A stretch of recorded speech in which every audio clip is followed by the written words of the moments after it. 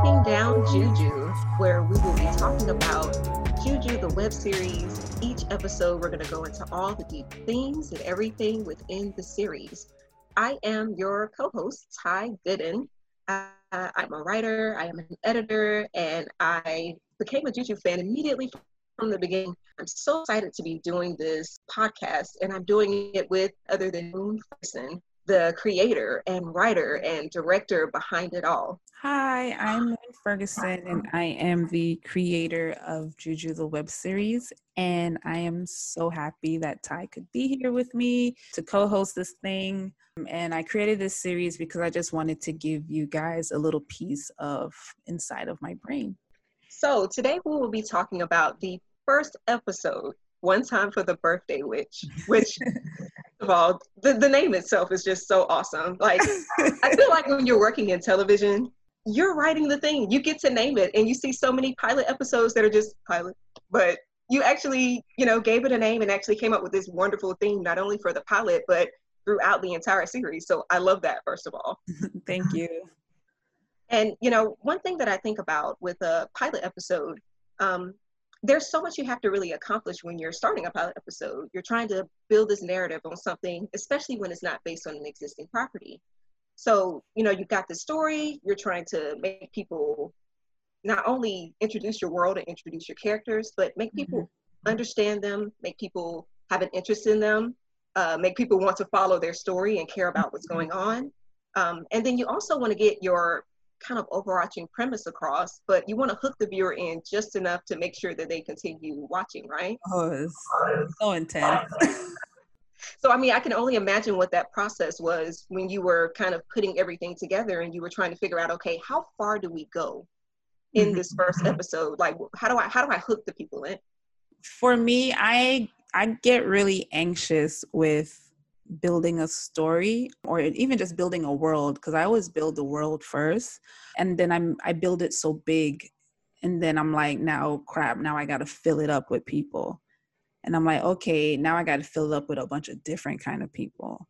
Now I got to give these people's problems, and I have to make their problems super different based on their parents and their grandparents and their jobs and what they've been through as a kid and what they happened to them as teenagers. And, are they addicted to drugs, or what is their family curse? Like, what is their vice? What is their virtue? So it becomes anxiety for me most times, and it's like a good anxiety, because it's like, oh my God, I have all this I want to put out in my head. And then it's like, these stories can go so many different ways. Which way do I choose? Then creating a story is an infinite path, like just so many different ways you can tell this story. So my anxiety always comes into like, okay, which path do I choose? Like, which path do I want to choose? Then it goes into like, okay, if I choose this path, how far can that path go? How, it's you see how I'm just spiraling? Right. So that's what goes on in my head. That's why I needed writers to bring me back to reality. That's why I brought in a writing team, because they could help me make decisions.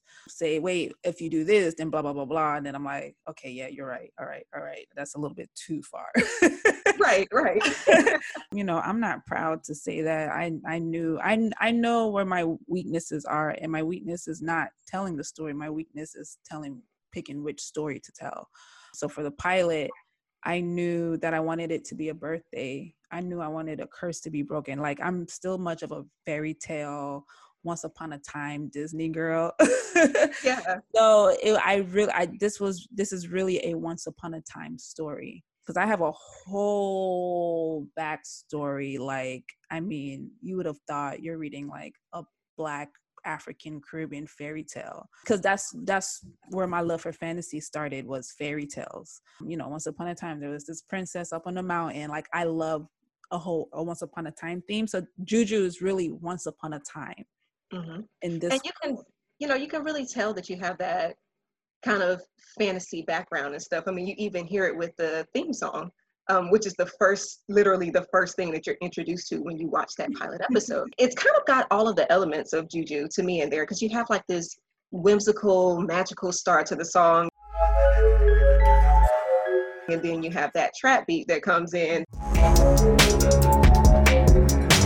that kind of ties it to, okay, these are modern day millennial women. Mm-hmm. And then you cap it off with those ancestral drums.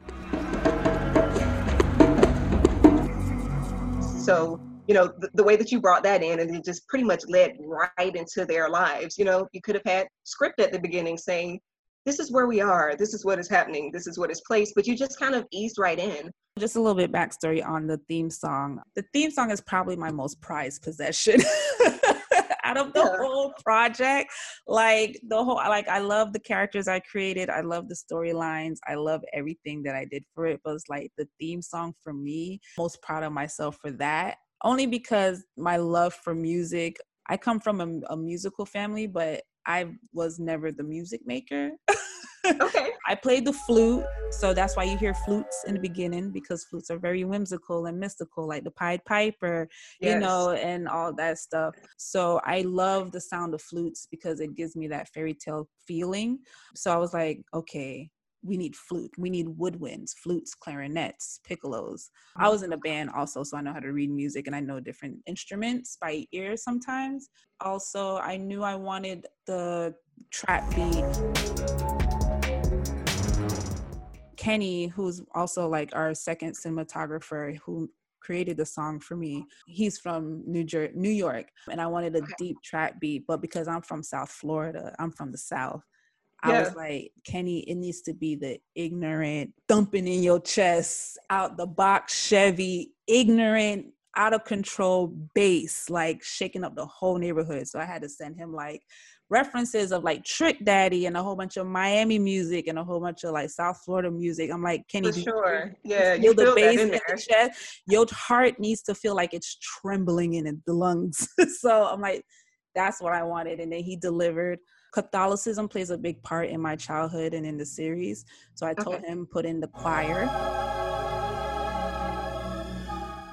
singing. So that represents the Catholicism of it. And one of the witches, because she's Catholic, the Cuban witch. And then the djembe drums. I'm like, okay, we need to tie it back to Ada and like where they come from and tie it into the and I was like, this is what I want. I said I want strings, violins. I love strings. I love organs. To bring it back to the Christian church, because I also grew up in a Christian church. So I'm like, I need the mass choir. I need the Baptist organ playing. I'm like, I need all these sounds in one, like, because that's who I am. Like all those sounds represent me and what I listened to and what I grew up. My brother was a producer. He passed away last year. He was a big producer. Youngest brother does music also. Like everyone, does music. So me making this theme song was kind of like, oh, okay. Like we share something. Like I am pretty good at music. Just I don't, have to use my fingers and make it. But I know what I'm talking about. Yeah, but you knew what you wanted and you knew how to bring together all of those sounds. Right. And like you said, it kind of is not only representative and kind of encompassing of your life as the creator, but it also kind of encompasses some of our characters there too. Like when I hear that whimsical part, it kind of makes me think of Yaya and kind of how she's more of a free flowing spirit. And then you hear the trap music and, it kind of makes me think of Gigi or whatever, because she's kind of got that edge and that hood to her, Right. And same thing with the ancestral drums. Like it makes me think of Ada, because she has that, that she feels so rooted and feels so, deeply ancestral, and right. the way she speaks and the way she interacts and talks with people is outside of this time. Like she doesn't speak and interact in a way that anybody that you would normally run into today would talk. So, I think the theme song really just set everything up. Thank you. So well, That's my most, no one can take that from me. I was like, we need a theme song. I'm like, and then I love Succession's theme song so much. So I said, Kenny, this, but let's make it black as fuck. Right. I mean, and that's how like, I mean, even when you combine it with the imagery and stuff you have in the background, it's like, okay, we're watching something black, something that we needed, something that we've been looking for and been wanting. And, I think with Juju, it just came at such an optimal time. Right now, where you're kind of seeing this collective shift of people, especially Black women, kind of going into their ancestry, going into their roots, kind of rediscovering some things about themselves and about their bloodlines that they may not have known before. Right. Kind of reframing the way that they look at religion and the way they look at spirituality and stuff. And the thing that really works well in the pilot, even though we don't get deep into it, is that you introduce these in pieces. You introduce, Mother Wawu will guide you here, and you introduce these different parts of spirituality with Black roots, but it's in a positive way. Mm-hmm.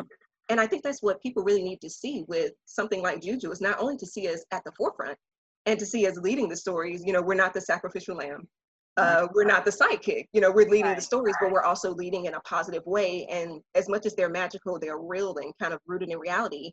I feel like that was kind of intentional for you to really take it and reframe the way that people think about these different spiritual practices and these different religions and stuff. Because it seems to have a really deep, Yoruba, foundation. Right. Yeah, it does. So growing up, I didn't in Jamaica, we don't really, I mean, we do, but for me, I'm talking for myself.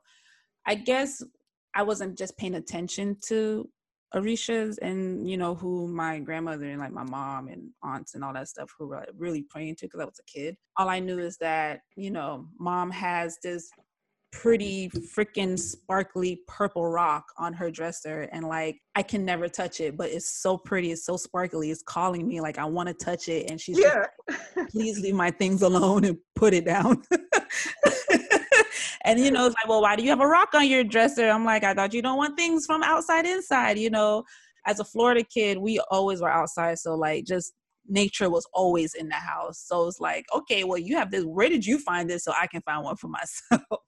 Type thing. And then just seeing Florida water in our bathrooms, just regular, just on the bathroom counter, around the house, and then seeing it being put on you, and then seeing it being just tossed around the house because you're blessing a new apartment. And that's just what that was just my culture. That's all. Right, that was your norm. That was my norm, not knowing it's really for protection. It's stuff like that.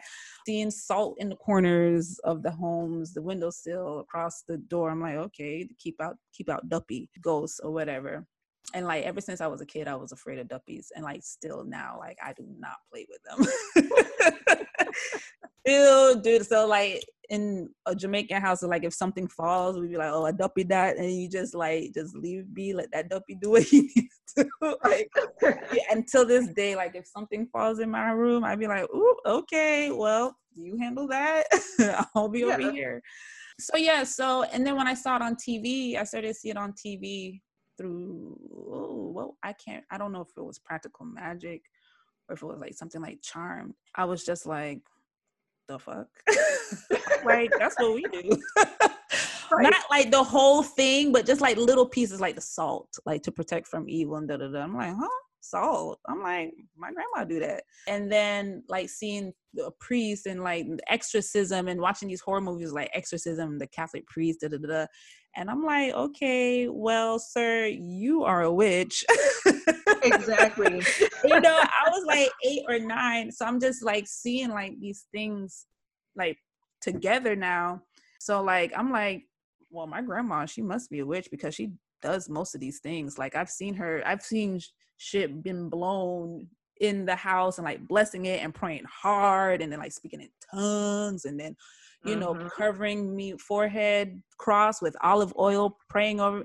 And I'm well, girl, you are a witch too. And I remember I said it. I can't remember if I was living in Jamaica or America at the time, but I was in church for sure. I knew I was in the church. My grandmother was please, just please don't embarrass me.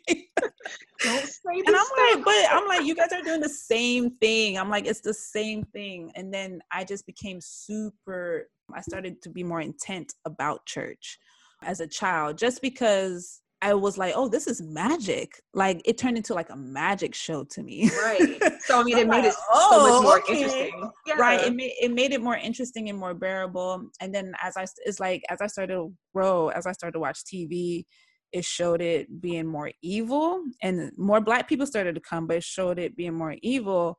And I was like, okay, now y'all tripping, because my grandma don't do this for sure, because that is a praying woman. Right. I mean, and that's the problem that we've usually had with the way that we're depicted in shows, right? Like Right. when white women are doing it, it's, it's cool, it's magical, it's a vibe, Right. It's witchy so vibes and great. stuff. But when we do it, somehow people automatically assume that if it's a Black woman or a woman of color doing it or something, or a person of color, really, that it's Right. supposed to be inherently evil.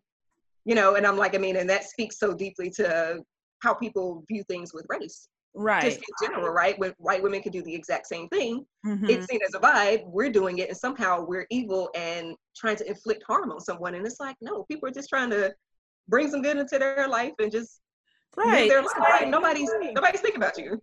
right. So it was crazy, because as I started to get older and saw the negative influence, and then as I started to get older, I started breaking away from the church, because you get older and then the hypocrisy, and then you just, life. I had a really rough childhood. So it came to a point where I kind of lost my faith and like just stopped believing in God, because Mm-hmm. I had to be. There was one point when I was like 10 or 11 where I was like, okay, this cannot be real, because I grew up in 3 different sacred places.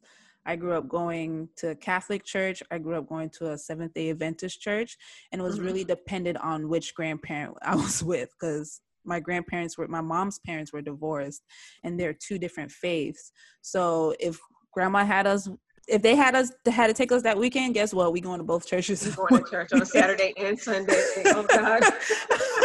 At the same time, my dad is Chinese Jamaican. So whenever I was on that side of the family, my aunt, his little sister, my father passed when I was 2. So it's just, his sisters. So my aunt was going to a Buddhist temple. Mm-hmm. And that kind of brought me back. Because I was like, oh, you can worship God in peace. No one's here looking at you. No one's here telling you that you're going to hell because you're watching Power Rangers.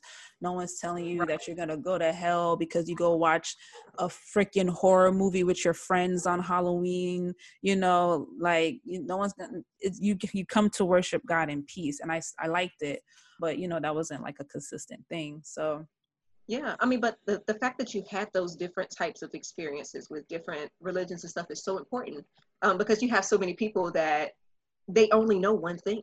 right. They're never exposed to anything else. And so if they're exposed to this one thing has certain rules and regulations and indoctrination practices that tell them that you can't tap into your own magic, that if you see spirits, or if you do certain things that's labeled as bad, it's labeled as evil, it's labeled as something that's going to eternally damn you to hell or something, and that's the only frame of experience that they have, or frame of reference they have, Right. then it's really easy to see how some people could misconstrue things as being inherently evil or bad, or something that you shouldn't be doing, when like you said, it's really the delineation between what people may consider to be witchcraft or whatnot, and what they may consider to be, say, Christianity. I grew up in a Southern Baptist church. I mean, there's a lot of things that intersect there. There's a lot of witchy stuff that happens there, and people really don't want to accept that. For real. And Yeah. the thing for me is, it's like everything is about intent. People have used Christianity and people have used the Bible for evil harm. Absolutely. Slavery. They have also used the same Bible. I also read that same Bible that brings me blessings, Absolutely. Yes. So Same. it's like a knife. You can use a knife to free yourself from a rope. That's your intentions with it. That's good intentions. You can use a knife to free someone else. That's the good intention. But you can also use that knife to kill that person. Right. It could be your phone. You can use your phone for harm if that's what your intentions are. So it's like everything is about intent. So whatever your intentions are for whatever magic or prayer and all that stuff, it's that's what the energy you're exuding for that intention, for that specific object or faith, or it's your intention for that thought. So Yeah. when people realize that it's truly, at the end of the day, spirituality and religion and magic and all that, you want to call it magic, they're the same thing, and it's all about intent. Absolutely. And and magic comes out different ways. How you generate it. You generate magic your own way. You may generate it through God and the church. The pastor's words could be, he's generating magic into you. That's his intentions, to uplift you. So that's, he's casting a spell onto you. I know spell can be like, Exactly. but you know, I always say But like essentially, grandmother's that's what it prayers. is. Yeah, I always say grandmother's prayers are protection spells. Yeah, Like, and you know, I think that's so interesting because it makes me think of that scene in the pilot where you have Ada and you have Kim in Allie's bedroom, right? And so you have Kim laying on the floor and you have Ada kind of getting ready to transfer her spirit, and they're kind of doing the spirit transfer. So you have Ada like chanting this incantation, but then you also have Kim saying a Christian prayer at the same time. They're essentially doing the same thing. And neither one of them are doing with a negative intention. Like Kim is just afraid and she's like, I don't know what's happening to me, but Lord Jesus help me. And Ada is just like, I have no other way to be able to reach my girls because I'm here, I'm at this birthday party, I'm trying to get to my girls and let them know what's taking place and what their birthright is and what they're entitled to in their life and who they really are. And so she's not doing harm to Kim. She just wants to borrow that body really quick because she knows that she'll be able to reach them in a way that she can't reach them within the essence that she's within. Right. And the thing is, both their spells worked because Kim didn't get harmed. She was protected. You know, Ada didn't do any, Ada didn't put her in harm's way. Ada didn't fight with her body. You know, Ada didn't use it for malicious evil. Ada really did it to protect them from Chris with the, you know, the glowing poisonous cup. You know what I'm saying? Exactly. So yeah, I mean, she wouldn't have been able to put herself in that same space had she not been in Kim's body, in her, you know, in her essence at that time. Use her friend to protect them. Absolutely, absolutely. You know, I think one thing that I also really kind of pulled out of that episode, and I don't know if a lot of people caught on to it or not, but I love the scene where first they have this sisterhood, they're eating the cupcakes together, and you have Gigi and Yaya just pouring out blessings on Allie and speaking positive life and affirmations over her life. But I can't help but notice that each one of them took a cupcake with a specific color on it. And it almost seems like that specific color kind of ties into who they really are. So you have, like, for example, Yaya and kind of her relationship with Blue in the episode. She's got that blue kyanite around her neck or whatever that, you know, she has this connection with or whatever that she's using kind of to protect herself. She's drinking out of a blue cup. She takes the blue cupcake. So, I can't help but feel like that may have been like a really intentional Easter egg that you guys kind of threw in there to give us a hint on who they would become and kind of how they operate and their specific personalities within their friendship circle. That was very intentional. It was so intentional that I wrote it in the script. It was so intentional that it was in their character backgrounds. Like, oh my God. So what I'm doing is, for those who are listening, I'm compiling like a whole media bag of like our scripts, my noted scripts, like my scribbled up scripts on set and all that other stuff, character profiles that I came up with and like how they changed and all that other stuff. So yeah, like the character profiles, girl, like I had it all down pat before I even came up with the pilot. Like I said, I build the world first and then I put the characters, and then I feel like if I don't know who they are, I don't know what their story would be. Yeah, for sure. Sometimes I'll have a vague idea, like, yeah, 3 girls who find out they're witches, but I'm like, okay, but what is their story? You know, to hell with the witch stuff. Like, who are they? Like, what are they dealing with, and what are their vices? What are their flaws and complexities and all that other stuff? So yeah, it was very intentional. Yaya, you know, with the blue bandana, blue jeans, kyanite, and like I looked up what kyanite meant, and it ties into her empathic and telepathic powers, and kyanite is for clear communication, and it happened to be blues, and so it worked so well. And then I also was like researching stones that ties into Yemaya, and kyanite is one of her stones, and then it opens up for clear communication. And then Yaya is a telepath, so she can read minds and feel emotion, so that stone will help her clear her head for, you know, all that other stuff. I mean, she's definitely the empath, that protective spirit or whatever. Like, she embodies the spirit of Yemaya within her group circle. She's she's very nurturing. She's patient. And then Who else? Gigi, she's yellow. She had her blonde hair. We didn't have a yellow cup, so I told her to get green because it was the closest thing to Yeah, yellow. but she had the ring pop on, and the ring pop had yellow on the bottom of it. Yes, the ring pop had the yellow on the bottom. Yeah. So just those little nuggets. For Gigi, I wanted her to have an amber stone, but I couldn't find one in time. But amber is for Oshun, and that's why she has all the sweets, like kind of to represent the honey. So people always crack up with the blow pop and the ring pop. Yeah. It was to represent sweet honey, you know, because honey is Oshun's offering. So she's getting her offering. She's very sensual. She's very open about her sexuality. She's very demanding. Her presence is very demanding. She loves gold. She loves lust. She loves, you know, she loves luxury, and she loves women and liberation and fighting for their rights and fighting for their advocacy and all that other stuff. Big Oshun energy, like massive. You know, it kind of reminds me, like with Beyonce and Lemonade, when she did the Hold Up video, and she comes out of the building and she's wearing this yellow dress and she's got the water flowing at her feet, and it's almost like with Gigi and how she's somewhat under surveillance because she's a social media, you know, Right. star, social media influencer or whatever, but she's also not afraid to look back in that, yes, I see you watching me, but I'm going to be who I'm going to be anyway. Right. I'm going to do what I want to do anyway. I'm going to say what I want to say anyway. That's I mean, me. it's just like when Beyonce looks at the camera and like she knows the people are watching her, and she takes the bat and, you know, smashes the camera. Right, in. Like, right. That's total Gigi energy. Gigi is really like, because when my friends like watch it or read it, they're like, girl, you wrote yourself. Because really the thing is, the three witches, they're all me. Yaya represents the big sister me because I'm the oldest of 5. Okay. You know, and we're really close in age, so I was literally like the deputy parent. Yeah. So Yaya, that's who Yaya represents, and like to this day I'm still like big sister and like, okay guys, like let's make, you know, peacemaker and all that other stuff and look out for their well-being and stuff like that, but still kind of give tough love, and still had to like kind of step away because I was pouring from an empty cup. Yeah. So that's where Yaya stems from, me as a big sister. Gigi represents me as me.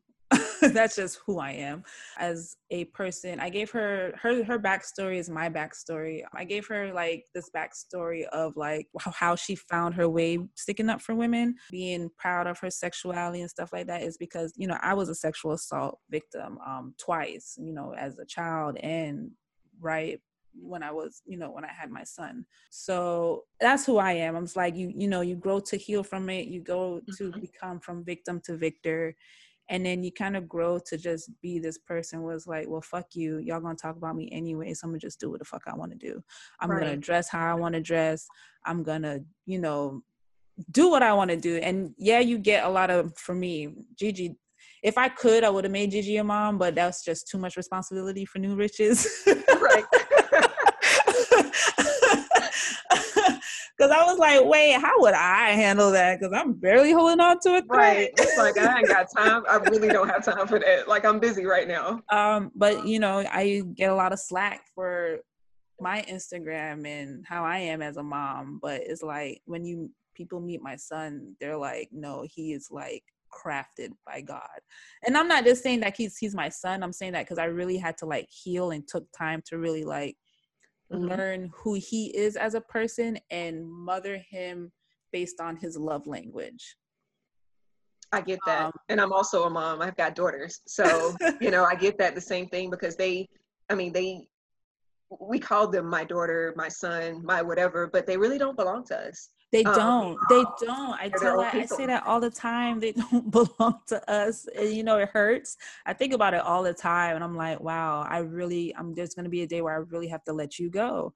Right. But that's really what my purpose was to put out a decent human being back into the world, you know? So that's how I see it. It's like, okay, I was appointed to craft a decent human for the world, whether it's the world or just his world, whether it's macro or micro, whether he touched his inner circle or, you know, touched the country. So that's how I kind of saw it as parenting. So Gigi would be a good mom then. Yeah. So So yeah, I get a lot of slack for that. But at the end of the day, like I said, my mom couldn't barely control me. So I'm like, there's my mom. It's not that she couldn't control me. It's like I'm a Taurus stubborn bull. Like I do what I want. I'll take the act. Okay, Ma, you just gonna have to whoop me. Like that's who I was.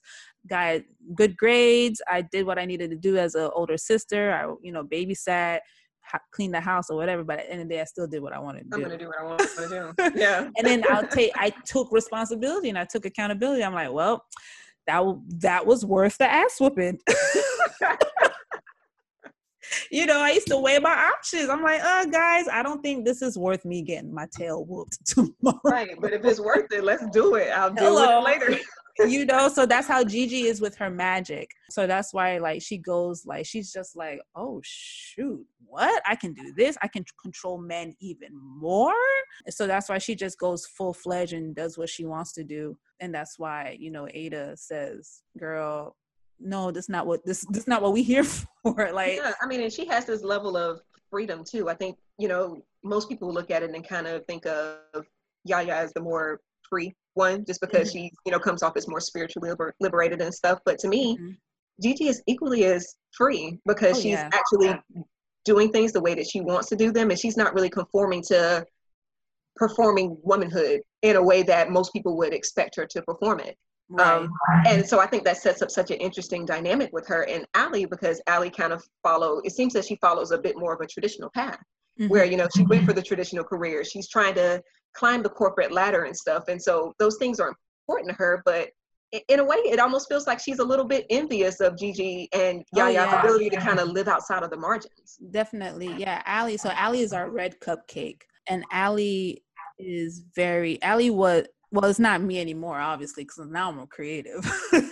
Yeah. But Allie was me, like coming from first generation American. The stress and the burdens of that alone is just like it. I mean, when I say it fucks up your brain, it fucks up your whole wiring, because you're pulled between two worlds and two expectations. The expectations of your parents' culture that you either know only so much about just because your parents had it in the house, but not like deep into it, or nothing at all because your parents just completely Americanized you, but yet when it comes time to high school, they want to become traditional now. Right. So it's like, it's so much. And then you got American norms, like from high school, you got to do this, you got to do that. It's so much. So Allie, she's first gen. She represents the first gen me, and she represents the angry me. I had a lot of problem with rage. I had to do like blackout rage, blind fury, where it became harmful to myself and potentially others. Like I said, me and my siblings, didn't have the best childhood, so we grew up exerting that rage different ways, good ways, like channel it different ways, whether it's music, boxing. But for me, I kind of channeled it into like, where can I put this anger? And I put it in Allie. And I'm like, I'm sorry, girl, but I promise you are going to release it in a way you never thought possible. Right. That lets you know that when she really taps in, like, she's going to be the most powerful. You get that, you get that kind of hint early that, usually it's the one that doesn't believe, the one that's kind of holding on to and internalizing things, that usually ends up like becoming the most powerful one. Right. And really the strongest one. For her to not believe also, like I said, there was a point in my life where I was just like, okay, I grew up in 3 different churches and like ain't none of them hit on nothing on my life. Like, so what is the point? Right. All that anger from like, growing up, realizing like, wait, hold on, I had to go to you 3 times a week sometimes, sir, in different faiths, and like, you did nothing for me because my life still sucks and I'm only 17. Right. So, I mean, thank God I can laugh about it now, but that's where that skepticism comes from, because once I came back to my senses and like started to believe again, like I felt more powerful and I felt more liberated and I felt more free to get outside of that box of being a first gen. And because, girl, I didn't pick my college. I didn't choose to go to FAMU. My mom chose that for me. Oh, I wow. didn't choose my nurse. I didn't choose my nursing degree. My mom chose that for me. My first job, my mom came home and was like, "Oh, you have a job at Wendy's. Here's your uniform. Wow. You're going to this." I wanted to go to the high school that was zoned for my neighborhood and my middle school because your Mhm. friends. She was like, "Nope, you're going to this school because it's a medical magnet program." However, I am grateful for going to that school because that's my high school and I love it, and I joined the dance team. Like I was able to make my own little world within high school outside Right. of science. So I kind of found myself outside of my mom for a little bit, like outside of Yeah. those norms. And, you know, and it was a historically Black high school. So it was an all Black high school, predominantly Black high school. We had a marching band, so I was on the dance team. So when Beyonce did Homecoming Coachella, please believe, like, I got my life. You was hype. I was like, so much memories because that was me. But you got to still create your own experience Right, I got to within, create my even though own. somebody had curated your life for you, you still got to have your own Right. So experience too high with it. school was Right. like my little thing of like freedom of who I am. And that's when I realized I could draw. That's when I realized Hmm. I could paint. I realized I could do fashion design because I knew how to draw. I knew how to do cartoons. And like I started to just find myself more. So back to Allie, that's usually that's her route.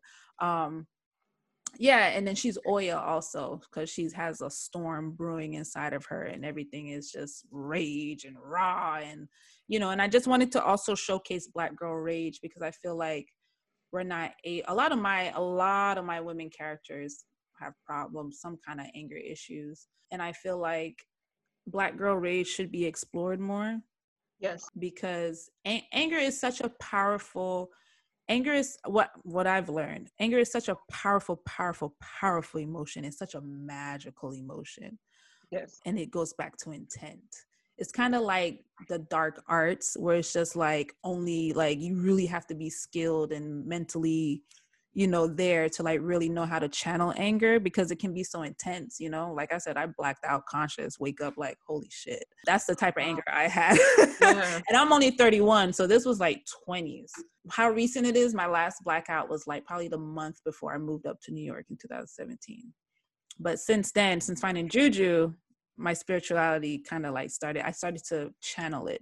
Like I feel it, but I'm like, okay, I know what to do with it. Yeah. You had a place to be able to wrap that up and pocket it into instead of it just either brewing on the inside or, Right. just kind of spilling over and having no avenue and no place to go. Right. So that's what Allie represents. Allie represents the anger, my aggression. She has that constant my kind of Cancer in undercurrent. Mars. That's what she is. She's my Cancer in Mars. She is perpetually annoyed. And I enjoy it so much because that's so relatable. Like, I mean, especially for a person that, being in the space that she's in, where she's in a predominantly white space at work, Hmm. where she's not getting the recognition and stuff that she deserves. I mean, how many Black women can relate to that Right. and can feel that and understand that? Shit from home while dealing with family problems, while dealing with like a nagging spouse if you got one. It's just Right. so much. Yeah. And then she comes home Now and she a there's witch. seizures.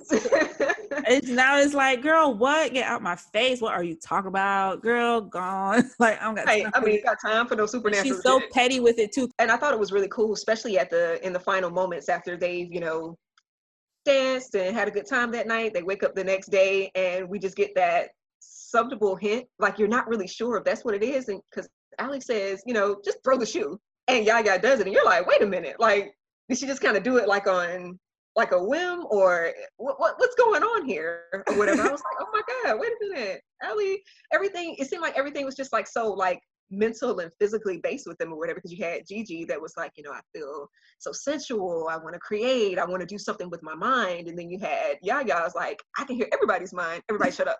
And you got Allie like, I'm ordering you to do this thing and you're going to do it because that's what I said. So I think it's really interesting that all three of their powers are rooted within their mind or have something to do with their minds. Because at the end of the day, it's all your mind. That's how you conjure up magic. You like the laws of attraction. You focus on what you want and not what you don't want. Everything is manifestation, meditation. Like that's all magic. What I thought was really interesting was the moment that it seemed that their powers were kind of, and I'm not sure of the right term here, maybe kind of unearthed or activated or kind of Mm-hmm. sparked at the party.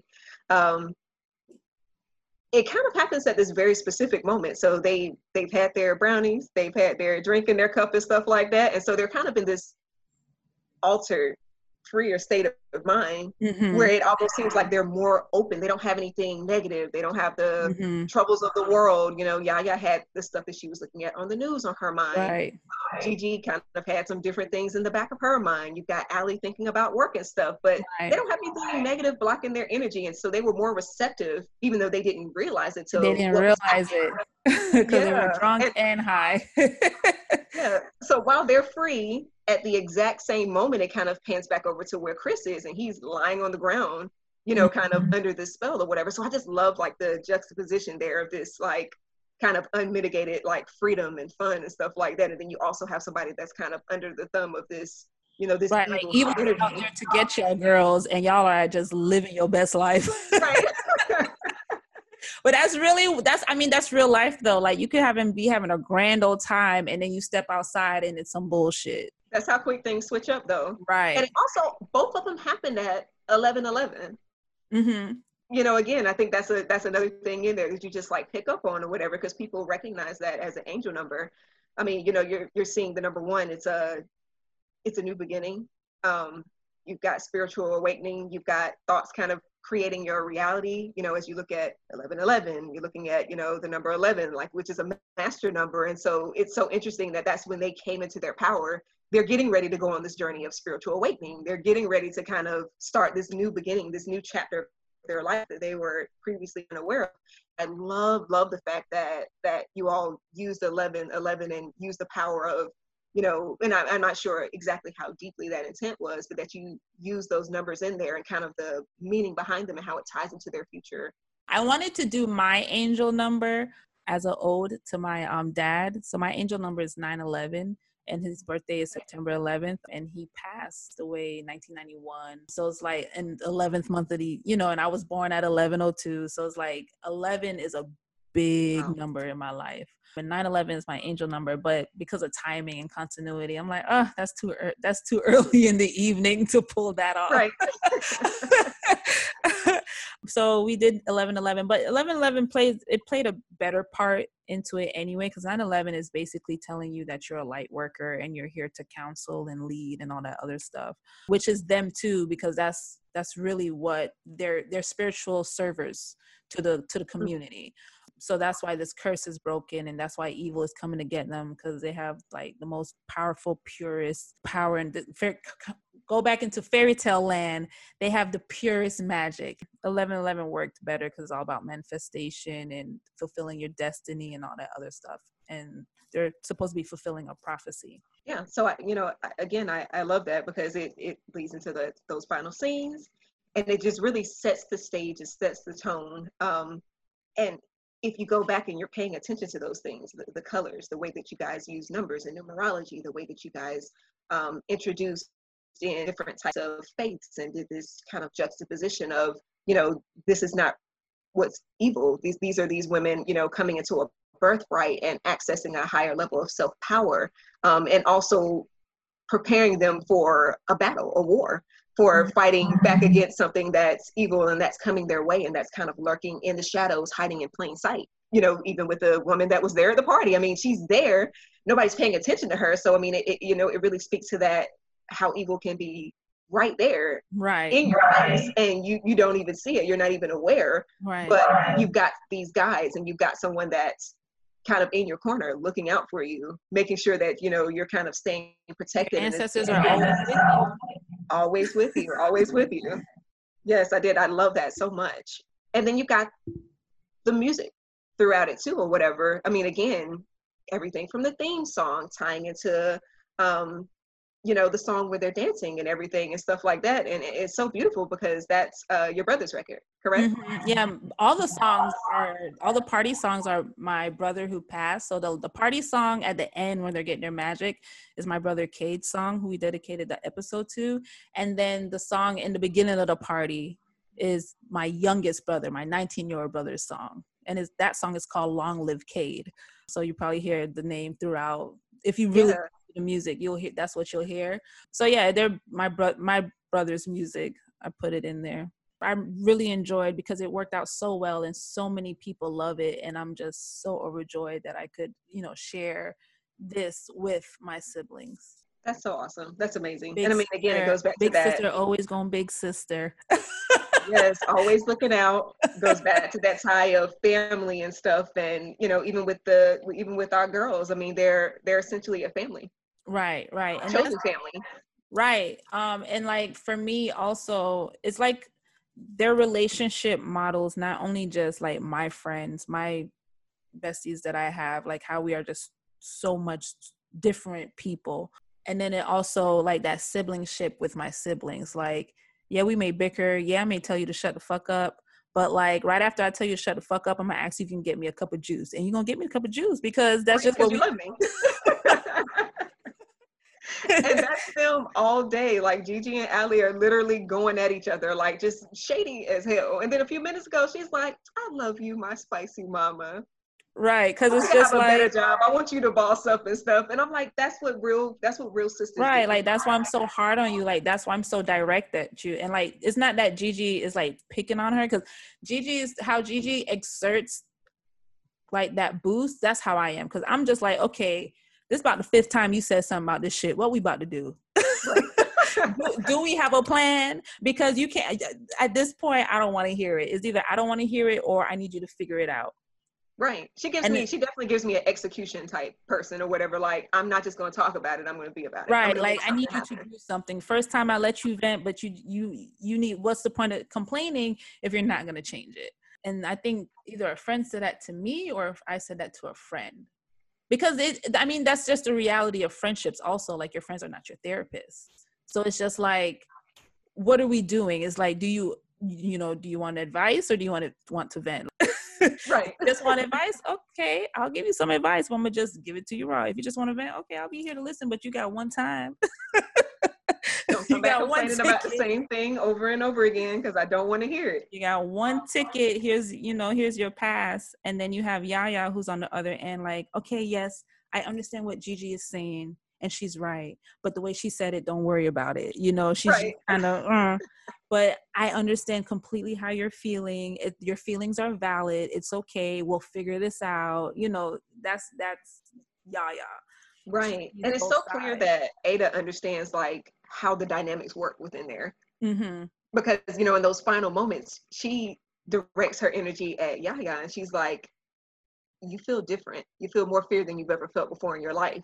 Mm-hmm. And then they have this energy connection and stuff like that. And Yaya's like, oh, I mean, even when they first met, right. There was just like kind of an energy connection or whatever. She knows she's the empath. She knows she's kind of the foundation of the group that kind of holds these two, opposing forces together or whatever. So the way that she reaches out to her in the end, and she knows that I can get her on board. Because Yaya's Yaya's spiritual walls were already down. Exactly. They were like, she was already embracing it as part of as not culture, but like just spiritually, like as part of her religion. So it was already there. And then like, because she was just already so much more open, it kind of just fed into her a little bit more stronger. And then she's already the anchor. Like they all play a role. They all need each other for them to be one cohesive unit. Because you need all those three. You need anger. You need sensuality and femininity. And you need groundation. Absolutely. You need they're all different elements, air sign, they are air sign, water sign, and earth sign. Mm-hmm. No, they're fire sign, earth sign, and a water sign. Water sign. They don't have no air. They don't have an air sign. They don't have an air sign yet. But like I said, you need all pieces of the earth to be one. So yeah. So, and that's so true. All those different elements kind of existing within them. And so that's kind of how the pilot really wraps up is, we get the foundation for these girls. We understand their personalities. We understand their, motivations, their likes, their dislikes, what they're into and stuff. And to me, that's why Juju just works so well with the pilot, because it accomplished the things that a pilot sets out to accomplish, right? Mm-hmm. I mean, you end with something like "You three are witches," and everybody's like, "What?" And I mean, it encourages people like, I have to come back and see what's next. Right. I have to see how this works out. I have to dig deeper into these girls, and I need to understand their reactions, how they're gonna, how do you handle that type of information and then still go about your life, you know? Yeah, that was my intention. I didn't want them to know that they were magical, because we don't know we're magical. You know, a lot of us don't know. So it's like, I didn't know I was magical, you know, until like I really like tapped into it, until it came knocking at my door, and I like really tapped into it. I'm like, oh shit, okay, this stuff really does work. Like, wow, I'm really magical. But it's also like learning how to deal with it, like learning, you know, fighting that urge to use it for bad when you're pissed off, you know, fighting that urge to do a love spell when you're trying to figure out like if this dude like you or not, you know, like stuff like that.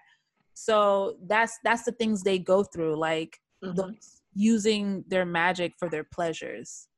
And like I said, we don't know we're magical until it comes knocking on our door. So that's why I wanted them to start off with I wanted people to know who they are without their magic, so that they can see why their powers are their powers, and like how without their powers they can still get shit done. Like there's still women who would get shit done, like strip away the hyper realism of magic, you know, like you can't freeze a shoe in the air, like, you know, stuff like that.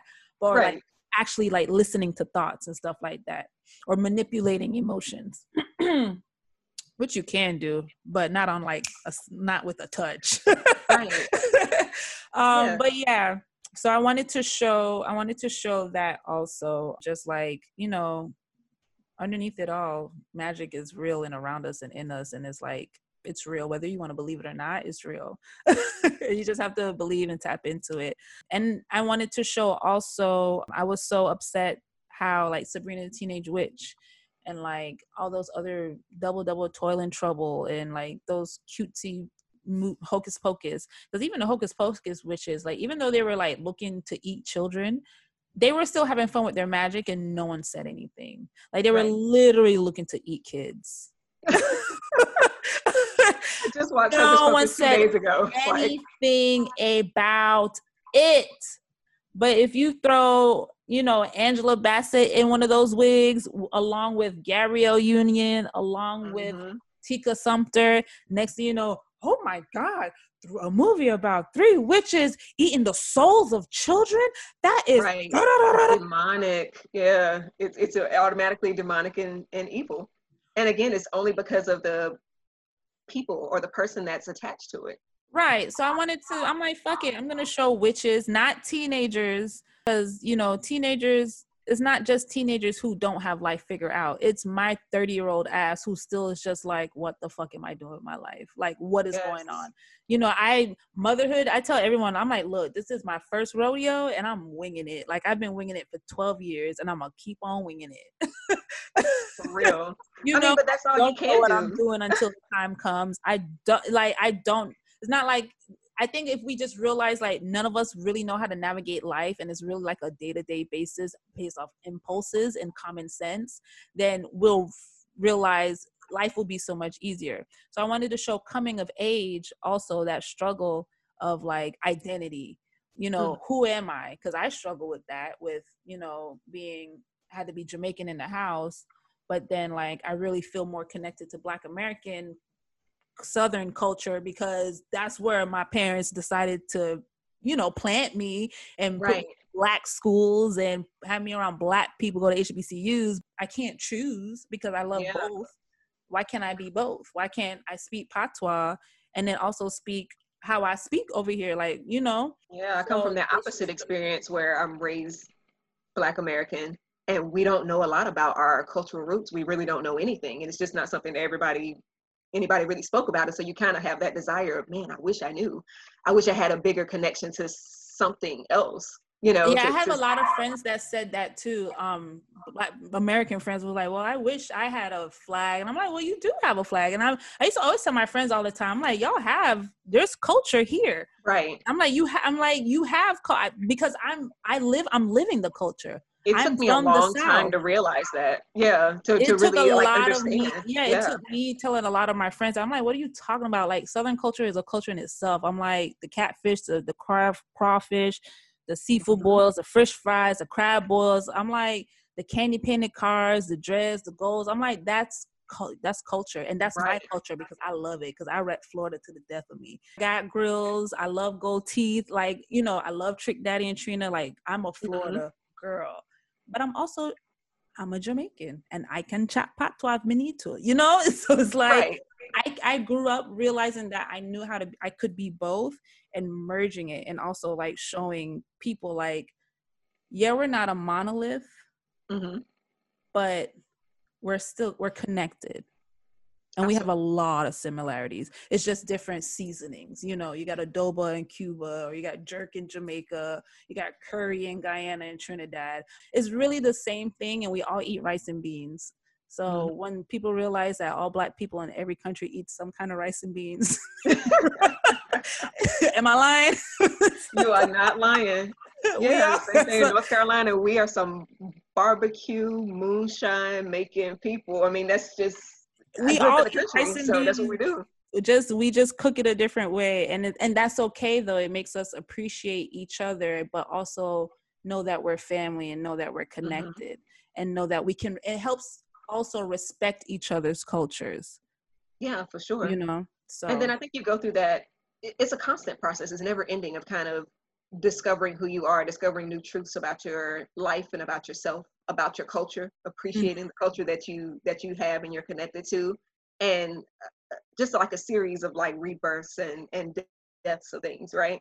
So I mean, that's kind of the journey that the pilot sets up for the girls, is that they're getting ready to go through this rebirth of sorts, kind of mm-hmm, discovering a new phase, a new exactly. chapter of their life, Yeah, letting some they things were die and go to reborn. past so that way they can be reborn and achieve something greater, not just on an individual level, but as a collective. Right. And it's also their Saturn return. So they're in their Saturn return. So they're geared up for 30. I love it. And that's what we have for today, everyone. If you want to follow up with any thoughts of your own about this episode, then make sure you follow Juju on Twitter at Juju Web Series to keep the conversation going. Until then, we will see you next time on Breaking Down Juju.